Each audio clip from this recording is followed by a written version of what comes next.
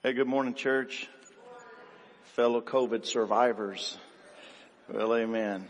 Glad that you're here this morning, and some of you, just glad you're wearing a mask. Others of you have to, right? But yeah, for some of you, it's an improvement. It really is. Yeah, I like Mark Guy back there having a mask on. It doesn't hurt a thing, brother. Amen. Camille, thank you for taking him. Amen. It's good to see you all, and more and more seeing our folks returning and to worshiping the Lord. And glad that you're here. Hope you're taking care of yourself and doing all the necessary things we have to do in order to stay as healthy as we can. Now, what I want you to do right now is I want you to think of the worst person that you know personally that's not in this room. Okay, so well, I want you to just think for a moment the worst person that you can think of that you know personally. And I'm talking about people that you're thinking that they're not anything like Jesus at all. And so you have that person in your mind. This person is someone who probably sins wholeheartedly and with impunity. They don't care.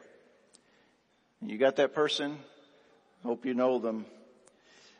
I want you to think of that person that is highly unlikely to ever have anything to do with Christianity whatsoever. So you got them in your mind. It's the worst person you can think of. They're the person that in your life, some of you know, they sin wholeheartedly without any regret. And they are very, very unlikely to have anything to do with Christianity. And the question that would come to us then is this: might God save them yet?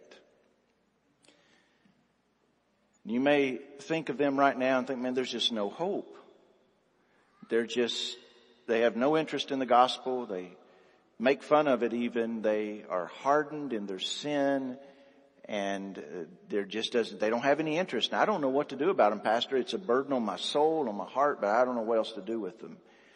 And so what I want to just remind you of today as we look in 1 Timothy is just this thought: when God saves. Now, Saul watched a pastor be stoned to death. And the Bible says that he approved of the action. The Bible says of Saul that he hunted down Christians like a bounty hunter, men and women, and he had them imprisoned.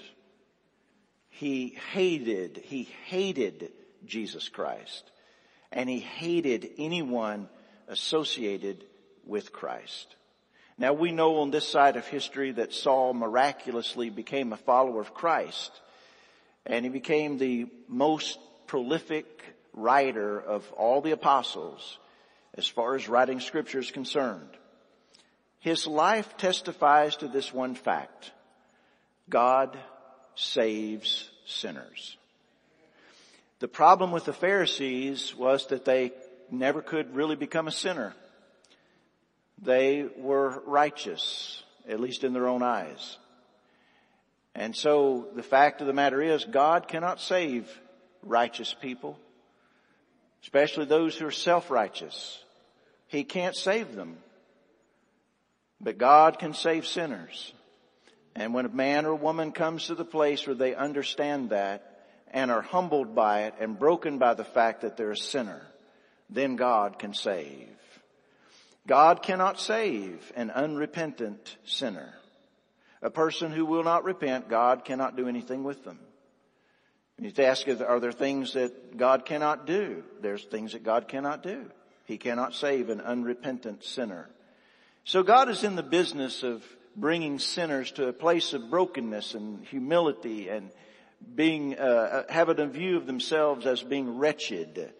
And this is why Paul says about himself in this 15th verse of this first chapter of 1 Timothy, the saying is trustworthy and deserving of full acceptance that Christ Jesus came into the world to save sinners. And he says of himself, of whom I am the foremost. And no one's ever surpassed Paul in sinning. At least that was his viewpoint. And God had saved him through Jesus. So I want to just take a look at Paul's life here for just a moment in verses 12 through 17. And I want you to see the saving power of God in the life of Paul. And having seen that, I want you to understand two things. One, that person that you thought of at the beginning is not out of the reach of God. And I want you to understand this secondly. You here today, you are not a worse sinner than Paul, and God can save you today. Those two things I want you to know today when you leave here. Okay? So look at this. Now, Paul starts with what God is doing with him presently. And in verse 12, he talks about when God saves, he gives purpose through service to Jesus. He gives purpose through service. Now look in verse 12. Paul says, I thank him who has given me strength, Christ Jesus our Lord, because he judged me faithful, appointing me to his service. Now he's reaching back to verse 11 here for just a minute, and he had talked about the fact that he had been given the stewardship of the gospel.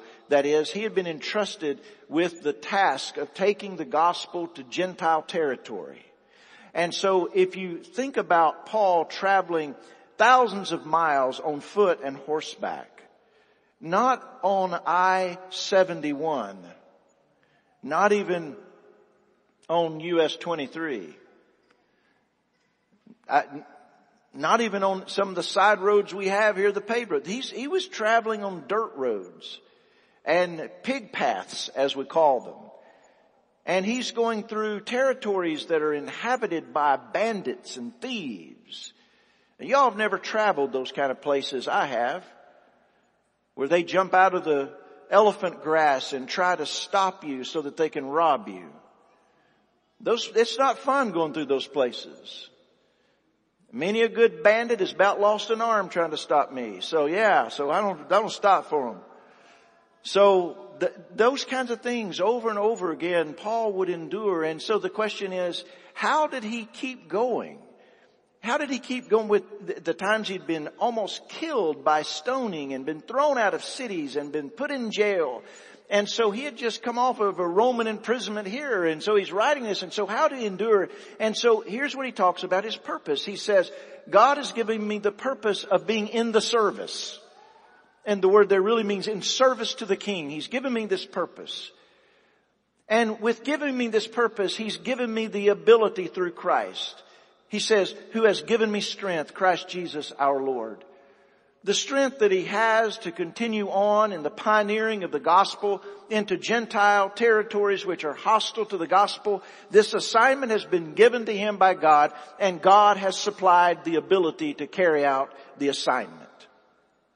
The ability to endure. That is the mark of Christian service. The ability to endure. Paul said in 1 Corinthians 7:25, it was by God's mercy that he is trustworthy and faithful. When we look at this verse 12, it says he judged me faithful. And it almost sounds like that God looked at Paul and said, you're faithful, and so therefore I'm going to give you this ministry. The reality is that God, the Lord Jesus, gave him the ministry almost immediately upon his salvation. When he went to Ananias, and Ananias had prayed over him, and he was going to baptize him. And the Lord said to Ananias, show him the things he's going to have to suffer for my name. And so from the very beginning, he's given this ministry. And how could it be that God would judge him faithful? Here's how God judged him faithful. God would give him the ability to do so. Anytime a minister of the gospel begins to rely upon his own strength, he's in for a fall. He must rely upon the strength that Christ gives and Christ alone. There is no other place to get strength to continue to do this day by day. Never in my life, in all the years of ministry, have I had this thought, Lord, please take me home.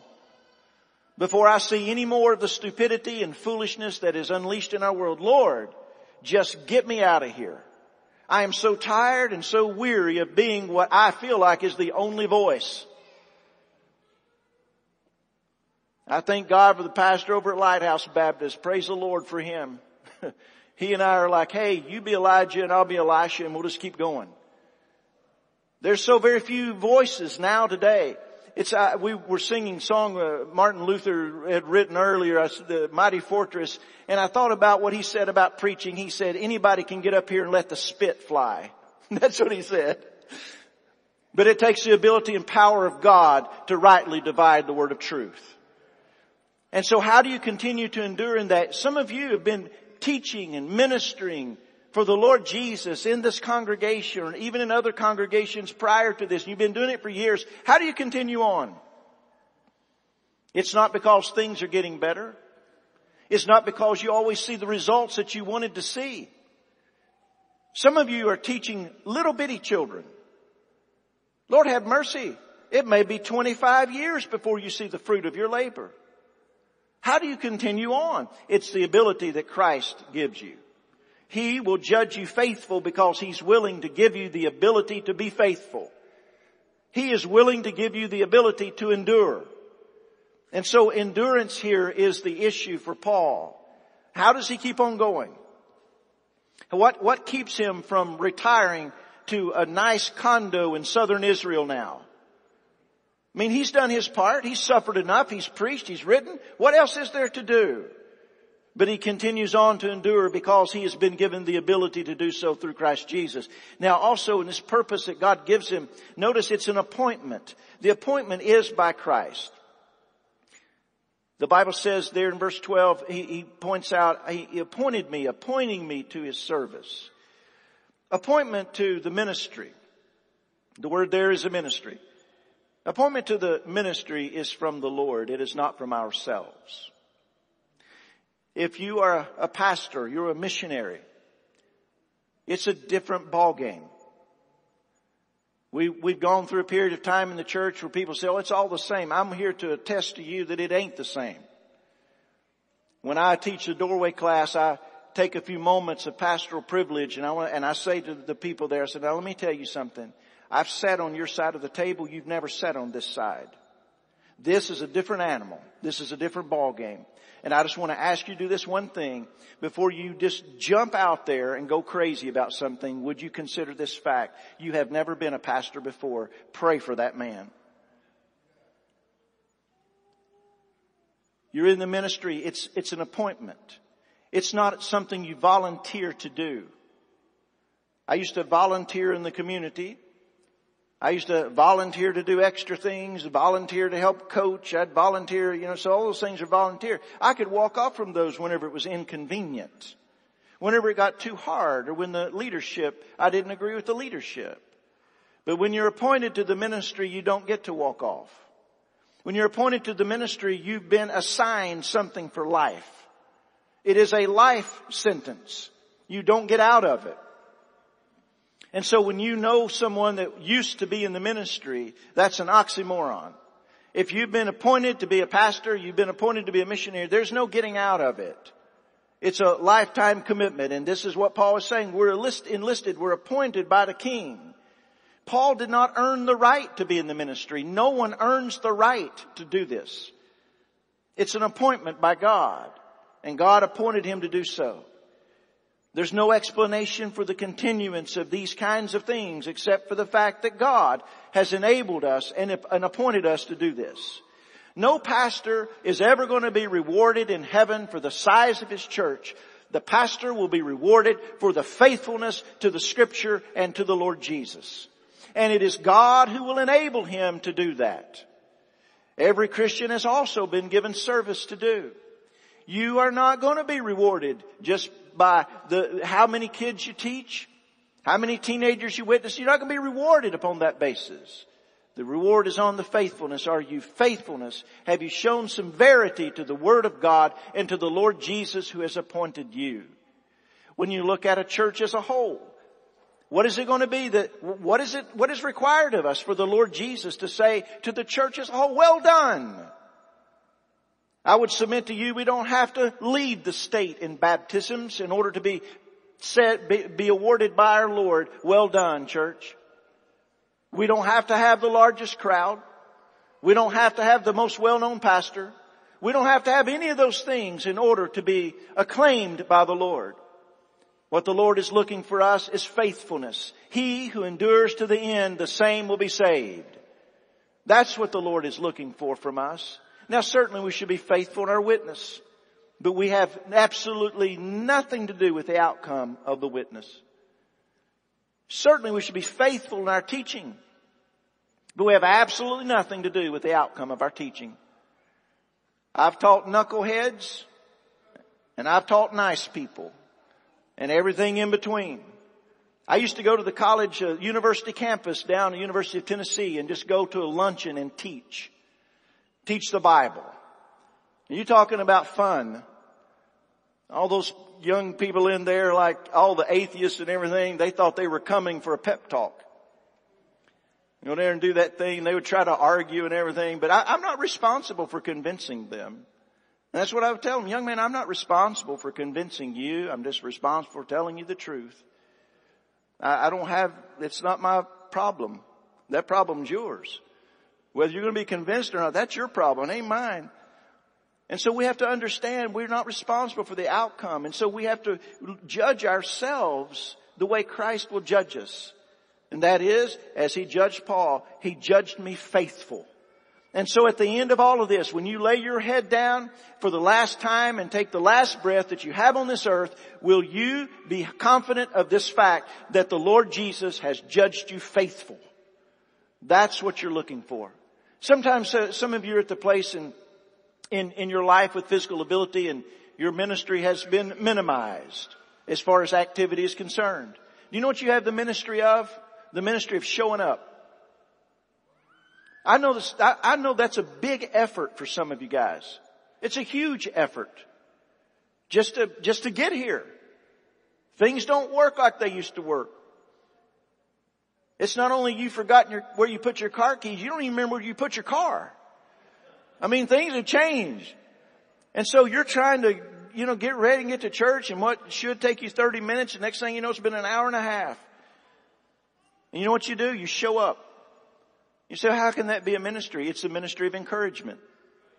You encourage the younger generations. They look around and say, well, you know what? People with gray hair have made it this long. I can too. They've endured it. I can too. They've had worse pastors than what we got now. I can endure it too. And so you encourage them to keep going. Part of wisdom, you show them wisdom a lot of times, but just keeping your mouth shut. Younger people don't know when to be quiet. Absolutely. They don't know when they've overtalked. And then they just spill over into stupidity. And you're just standing there going, oh boy. You're seasoned now, and you know when to say something in due season. You know when it's the right time to say and when not. You're modeling that for younger people. So you have been given a ministry, and it's not going to stop until you draw your last breath on this earth. So you just continue on, whatever ministry it is in this season of life. You continue on, you endure, you do it for Jesus' sake. And your reward is that you're looking to be found faithful. That's what you want. So Paul saying, this is my purpose. I've been given this ministry. Now, how did Paul get to this place? What happened before that is actually what happens next. So Paul is telling us a little bit out of order. He's like, I've been given this ministry by the Lord, but wait a minute. Let me tell you how I got to that place. Let me tell you how I got there. And so he talks about when God saves, that He grants pardon of sin. And so Paul launches into a little bit of his own testimony here about how God had pardoned him and forgiven him of sin. And so look what he says in verse 13 about himself. Though formerly I was a blasphemer, a persecutor, and insolent opponent, but I received mercy because I had acted ignorantly in unbelief. And the grace of our Lord overflowed for me with the faith and love that are in Christ Jesus. The saying is trustworthy and deserving of full acceptance, that Christ Jesus came into the world to save sinners, of whom I am the foremost. But I received mercy for this reason, that in me, as the foremost, that is, as the worst sinner, Jesus Christ might display His perfect patience as an example to those who were to believe in Him for eternal life. Now Paul talks about here his testimony and how God grants pardon of sin. He points out in verses 13 and 14 the resources for pardon. Pardon is not based upon zero. There's something going on. So what purchases pardon, of course, is the Lord Jesus. What applies the pardon is grace and mercy. And I know in Islam, they're always pleading for mercy, but they have no basis for mercy. There's nothing upon which God can launch to give mercy. But Paul said the resources that deliver salvation to you are mercy and grace. In verse 13 he says, mercy, I received mercy. Now, mercy is what takes away the misery of sin. Mercy is what looks at someone with compassion and takes away the misery of sin. Now, grace, on the other hand, removes the guilt of sin. But mercy is there to remove the misery of sin. Sin is a miserable thing. I don't know if you all have ever been involved in any of it. But man, it's miserable. It always overpromises. And sin always hides the penalty. And sin promises and promotes itself as something that's going to fulfill your life. And that it's going to bring you joy. And it's going to bring you pleasure. And that the pleasure and thrill that it brings will last forever and never go away. Some of y'all used to be big drinkers. You know, and you'd tie one on and boy, you felt pretty good, but man, in the morning it's coming. Y'all did more praying back in your pagan days the morning after than you do now. Oh God, please help me. If you don't know what that's about, bless your heart. Sin is miserable. I've never seen anybody go through sin and in the end go, wow, wish I'd have done more of that. It's a miserable thing. It provides a momentary pleasure, but it darkens your soul. It offers the thrill of life, but it deadens your heart to God. Sin keeps you longer than you want to stay, and it costs you more than you want to pay. Sin is a miserable thing. I call this the inward penalty of sin. And it is mercy. It is mercy that relieves you of the misery of your sin. The misery of sin could be a lot worse, but when you come to Jesus, He begins to relieve you of some of the misery of that sin. He begins to take the burden of that off of you. That feeling of guilt that you bear. That feeling of shame that is yours. And you look to the cross and you realize that Christ was shamed in your place. And now you can stand before God without shame. But instead you stand before Him in honor because Christ has given His honor to you. And that's the mercy of God. And grace. Grace is dealing with sin's judicial penalty. I call it the outward penalty of sin. Grace is the undeserved kindness of God that pays the cost for our sin in the place of sinners, even though we deserve the full penalty of our sin. That's what grace does. Grace looks upon a sinner with kindness, though the sinner deserves judgment. Grace looks upon the sinner with love, even though the sinner deserves wrath. That's what grace does. And the Bible says that here Paul received grace and he received mercy because he acted in ignorance, the ignorance of unbelief. Now, to some extent, every sinner acts in ignorance. There really are no smart sinners. If they were smart, they'd come to Jesus. There are no smart sinners. In the spiritual realm, they have absolutely no ability to discern who God is and what He does. No ability whatsoever. The natural man does not receive the things of the Spirit of God, for they are foolishness to him. Neither can he know them or understand them because they are spiritually discerned and understood. So the man without the Spirit of God, the woman without the Spirit of God, they can't understand. So all sinners are ignorant in that way. But Paul here is saying, what he's saying about himself is this. He did not understand the implications of what he was doing. He thought he was serving God. He actually thought he was doing right. And because of that, he's shown mercy. Now, here's the thing. Is there a situation where God won't show mercy? Yes, there is. When a sinner becomes hardened in unbelief, it is a blasphemy against the Holy Spirit of God. And when that person begins to reject God knowingly and openly, guess what happens? Their heart is hardened beyond recovery. We need to understand something right now, friend. Though God's grace is great, and though it is magnanimous, there is such a thing as sinning away your moment of grace.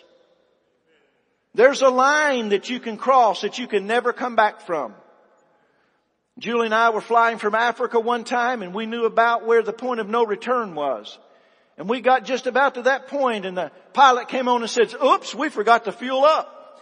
Such is the fun of riding and flying African Airlines. And so we're over the Atlantic Ocean and going, well, this is fun.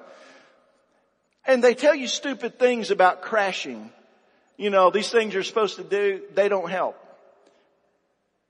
I'm just going to look out the window and see it. I'm just going to do it, you know. Those things don't help. What does it help to put your head down? That makes no sense. And like you're supposed to be the one like now when you're next to the door. And so when you crash, now you stand there and then you open the door and you help little old ladies down the slide. We're 200 feet underwater. What difference does it make now? I don't understand this. There's a point of no return. And sometimes people think they can keep on sinning and keep on sinning and keep on sinning. And then when they get ready, they'll turn to Jesus. But there's a point of no return on that. There's a place where you step over that line.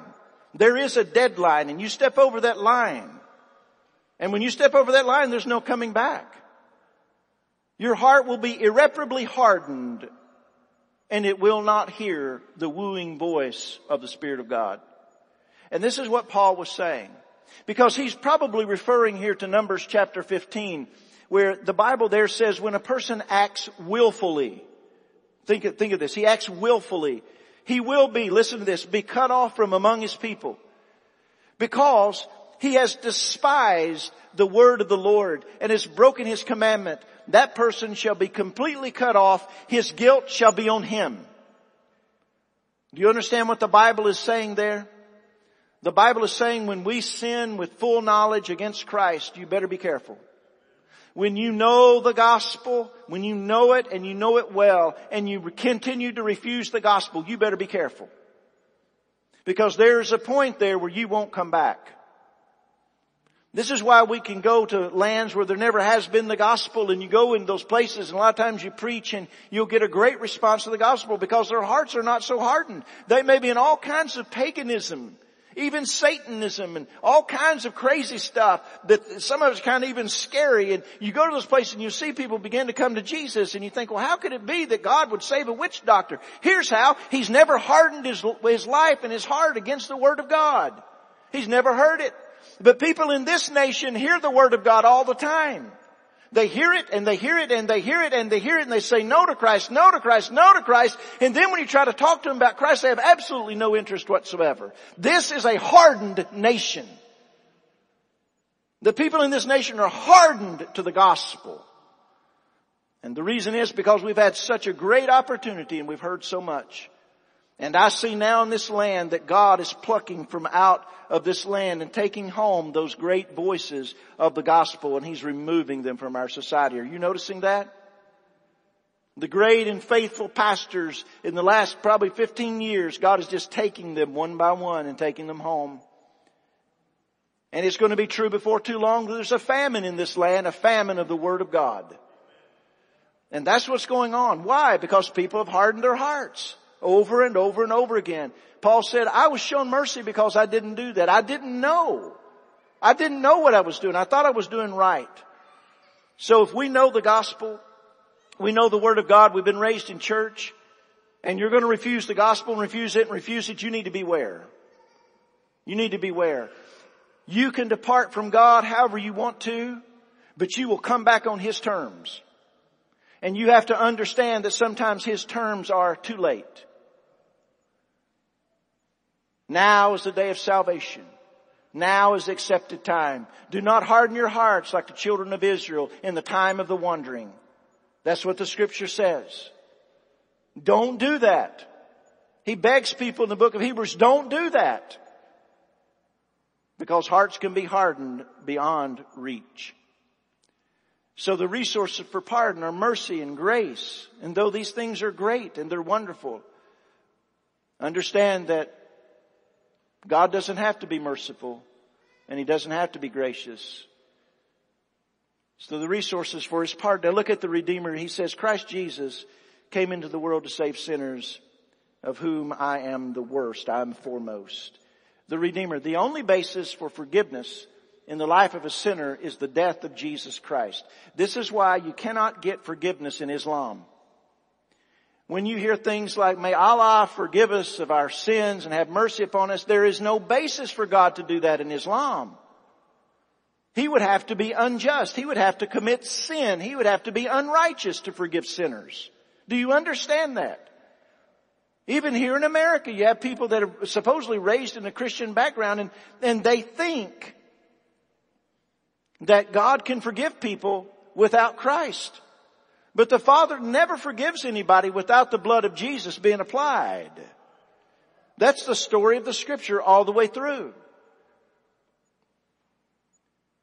So here we have Paul reminding us that he was not rescued from the wrath of God and brought into the fold and be adopted by God because he was a good boy. As a matter of fact, he says the opposite. I was the worst sinner that you've ever seen. See, it's not really a big deal when God reaches a drug addict. I mean, it is, but it isn't. It's not really that big a deal when God reaches a prostitute. You know what's a big deal? When God reaches a church boy. See, because those people, like Paul, are the worst kinds of sinners. They have a knowledge of God. They're around the things of God. They know about God. They can quote lots of the Bible. But yet they're far from God. Those people are the miracle people. And so sometimes you hear people in church, they'll say, well, you know, I grew up in church and I didn't really get off into a lot of bad things. And I grew up in church, went to church and so on and so forth. And of course I had some problem in my high school years, but you know, after that and did pretty good, you know, not great in college, but after that. But then I didn't get saved till I was 30 years old. You know what that is? That's a miracle. Because those people were around the things of God and kept putting it off. And that's like Paul was. He was around the things of God all the time. Paul could quote a great deal, a great amount of the Old Testament from memory. And yet he needed a Savior. So Paul here says Jesus came into the world for this purpose. Why did Jesus come? To save sinners. May I say this to you? Jesus did not come into the world for social justice. He didn't come into the world to feed the hungry. He didn't come into the world to heal the sick. He came into the world to save sinners. That's why he came. Those other things are acts of compassion from the Savior's heart. And we should have the same kind of compassion on people. But that's not the purpose of the church. The purpose of the church is to continue the ministry of Jesus and to proclaim to the sinners out there, Jesus came into the world to save sinners. I'm the worst one he's ever met, so I know he can save you. That's what Paul was saying here. Now, look at the reason for his pardon. He says that in me, why did Jesus save Paul? And he gives us the reason. See, when you're reading the scripture, it gives you all the answer. And so here he gives the reason. He says, but I received mercy for this reason. See how I figured that out? It's really hard to get these points for your sermon unless you look in the Bible, and then there they are. I don't have to make this up. This is what's the great thing about being a preacher. I don't have to make anything up. I just say what it is, right? This is great. So I received mercy for this reason, that in me as the foremost, that is the worst sinner, Jesus Christ might display His perfect patience as an example of those who were to believe in Him for eternal life. And so here's what He's saying. The reason for His pardon is this. The primary motive, the primary reason that God saved Paul was not to get Paul out of hell. Now that is a benefit. And Paul is so thankful for that. But that's not the primary reason. And in our evangelism, we have to change our reason for witnessing to people. Our witnessing to people is primarily not to rescue them from hell. Our primary reason is to display the mercy and grace and patience of God on them. It is to bring glory and honor to Jesus. That's the reason that we do it. That's what He's there to save for, to bring honor and glory to Himself. That's the chief end of man, for those of you that know the Westminster Catechism. What is the goal? What is it's all about? It's to bring glory to God. That's what it's all about. And this is what Paul's saying here. The primary motive that God has is not to necessarily keep Paul out of hell, though that will happen. The primary goal is to exalt the long-suffering mercy and patience of Jesus Christ. Now, in your Bible here you have the perfect patience. And sometimes patience means something like enduring an irritation. The old word is really long-suffering. And what that means is that it grated upon Jesus' nerves. It means that it pained His heart to see the blasphemy and the insolence of Paul. And it means that there was anger and there was wrath that He continued to hold back and not display it against Paul. And when Paul becomes a Christian, when the Lord Jesus saves him, then we see that the long suffering of Christ is glorified and exalted and put on display. And why do that? So that you'll have hope. So that person you were thinking about at the very beginning of this sermon, you have to realize that if they're still drawing air, the long suffering of Christ is at work. If He waited that long on the Apostle Paul, He will wait on yours as well. He will wait. It is hurting him. It is aching his heart. He is the one that is enduring the shame. He is the one that they're making fun of. He is the one that is enduring them spitting in his face. But his long suffering continues. And so there is hope. Do not lose heart. I've told you from the pulpit before the story of my grandfather, and I reference it once again. My grandfather and I were extremely close. My grandfather Klein, and he was a big man, tough man. And I remember them telling me a story about them loading over 400 pounds of feed sacks on him and him carrying it. He was a monster, man. But I would try to, we got along, we talked about everything and we had fun. He was always teasing me, he'd do anything in the world for me. And I tried talking about Jesus and he'd cuss me out. And he would tell me in no uncertain terms, when I want to hear that blankety blank blank, I will let you know, and it ain't today. I'd do things like leave tracks in his bedroom. And I remember one time I put one in his shaving kit, Eternal Life. He called me up. Will you stop doing that? You almost made me cut my face off. So he just hated things of God. And he got in the hospital and I was in Singapore, Julie and I and Timon were in Singapore at the time and we were in a situation where we were not even allowed to tell our family where we were located. And my sister called the IMB and begged them, please put him in contact with us because his grandfather's dying. And so they let me get in contact with him. And I'm talking to him on the phone. And he says, well, looks like it's the end for me. And I said, what do you mean? He said, well, they had me on this adrenaline and they told me I can pick the day when they stop it. And on that day I'll die. And so they told me it has to be one day this week. And they said, would you like Thursday or Friday? He said, I'll take Friday. And he said, so Friday, and I told him, I said, Papa, I can't make it back. They won't let me leave. He goes, I know that. So I witnessed to him. Witnessed to him over the phone, and for the first time he said, I'll think about that. And I knew hanging up that phone I'd never talk to him again. And some old Methodist preacher went in there, and for some reason he hated Methodists worse than Baptists. I don't know why. And some old Methodist preacher in there, old man, the one that still believed the gospel, went in there and witnessed to him, and he got saved. Yeah. Nobody's out of reach. His wife told me later, said, I've never seen such a change in a man. I've never seen anything like it in my life. Why? Because God was ready to reach him.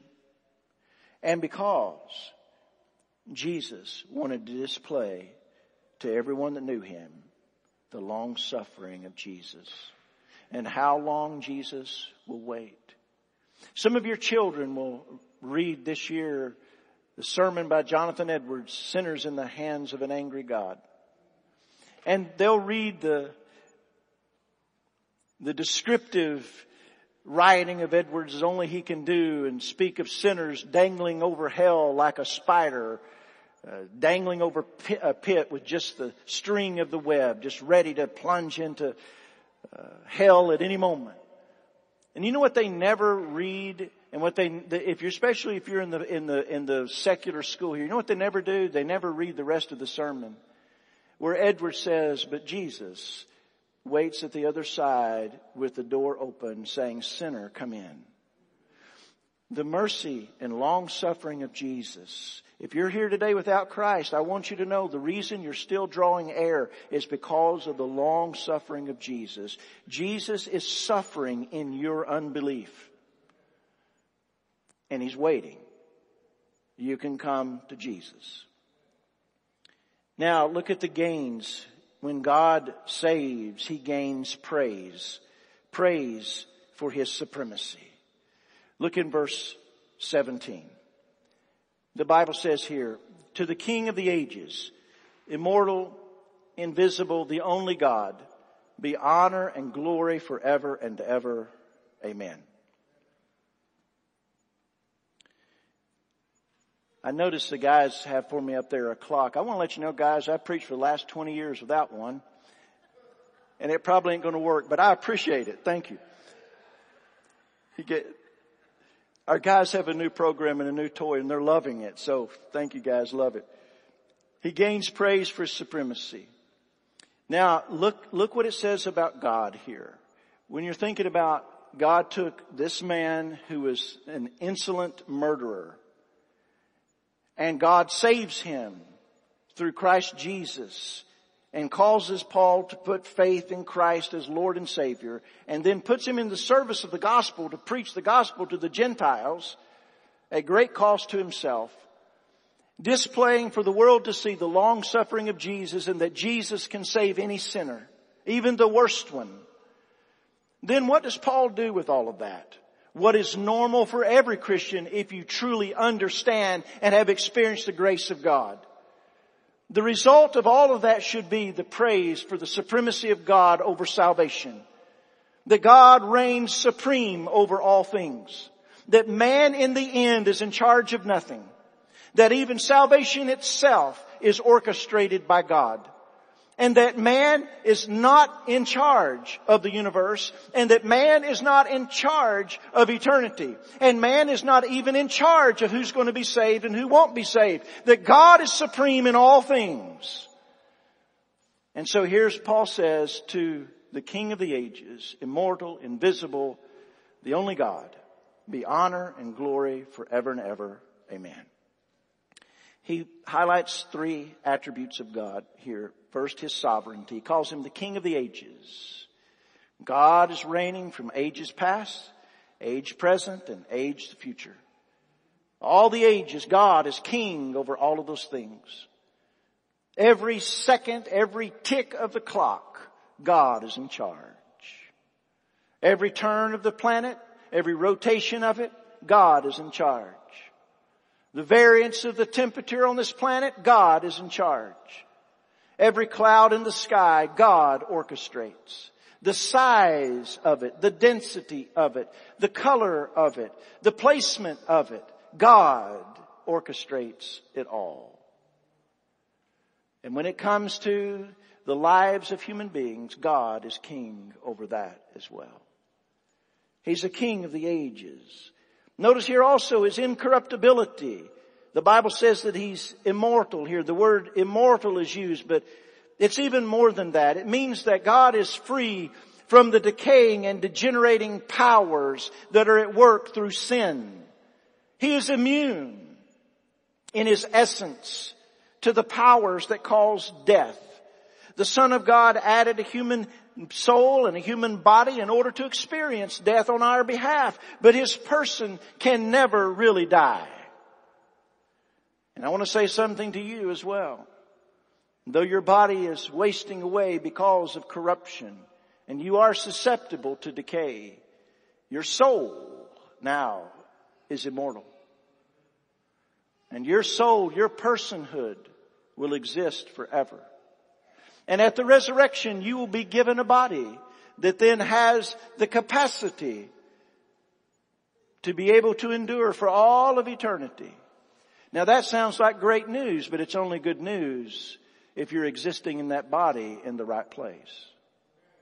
You see, because it's that same kind of body that will be cast into the lake of fire for those who have rejected Jesus. You say, I don't understand how you can be in the lake of fire and not be burned up, because you'll be given the kind of body that won't burn up, that will feel the pain, feel the agony, experience the despair, but exist forever. On the other hand, for those who are in Christ Jesus, no more sickness, no more tears, no more dying, no more pain, for the former things have passed away. See, that's the way it works. And so it can only be right that the immortal God would clothe you with immortality at the resurrection. And so he will. His invisibility. The Bible says that he's invisible. This is why faith is required. Every once in a while you hear people say, well, I saw Jesus the other night. I'm like, no, you didn't. You lying dog. Y'all swayed by stuff. It's just crazy. But no, you didn't. He's invisible, thanks. When we get to heaven, he'll be visible, but he's not visible on this planet. And we're here with the invisible Holy Spirit of God now. God in his essence doesn't have a form. He's invisible. This is why faith is required. We have evidence of God, the scriptures being primary. We have evidence of God, strong evidence of God. And so we believe based upon the evidence, but we haven't seen him. Because eye hath not seen, ear hath not heard, neither hath entered into the heart of man what God has prepared for those who love him. So we don't see those things. We walk by faith, not by sight. We don't wait for God to prove anything to us. We believe what he says and we do it. And we find out that as we do it, he proves it. So that's how we live. We live by faith. Faith is our kind of sight. Faith is our other sense that the world does not have. And faith is that which is produced in our hearts by the Holy Spirit of God through the scriptures of God, so that we believe what God says about who he is and what he does. And so that's how we live. We live by faith. We serve an invisible God. People sometimes will say to you, prove to me God exists. You don't have to prove anything. I told one guy not too long back, he'll prove himself one of these days. If I were you, I'd consider what I'm telling you. Those kind of things don't rattle me. The stupidity of human wisdom. People think they're wise. Well, I've got one for you, preacher. Whoa, but I've never heard it. It's almost as bad as Jim Rucker's jokes. I've heard them all. Thank you, Brother Jim. Love you, brother. It's the art of pastoring, acting like it's brand new, right? Faith is required. Now, so what do we make of this? Jesus Christ saves sinners. That's what I've been trying to tell you. I don't know if I got that across or not. Jesus saves sinners. Even the worst ones. Even those who've killed Jesus' shepherds. He saves those people. Even those that are so bad that they would break into people's homes and drag men and women away and put them in jail just because they believed in Jesus. God saves those people. And whoever that person is that you're thinking about, the worst of the worst, someone perhaps in your family, someone you work with or whatever, the worst of all, you have to understand that Jesus saves sinners. Saved from what is the question? Saved from the wrath of God. But also saved from the absence of a relationship with God. Could you imagine going through this world right now alone without the presence of God in your life? Saved from that. Saved from the penalty of sin. The wages of sin is death. Saved from the penalty of sin. Being saved from the power of sin. The power of sin that enslaves and rules people's lives. Sometimes people think in their mind, I'd rather not do what they're getting ready to do. And they do it anyway. Why? Because sin is their king. Sin is in charge. And the Lord Jesus saves you from that power. And then bless God, one of these days He saves us from the presence of sin where we won't even be possible to sin anymore. And no one around us will be able to sin. That's called heaven. That's how Jesus saves. What is the condition that you must meet in order to be saved? Two things, two sides of the same coin really.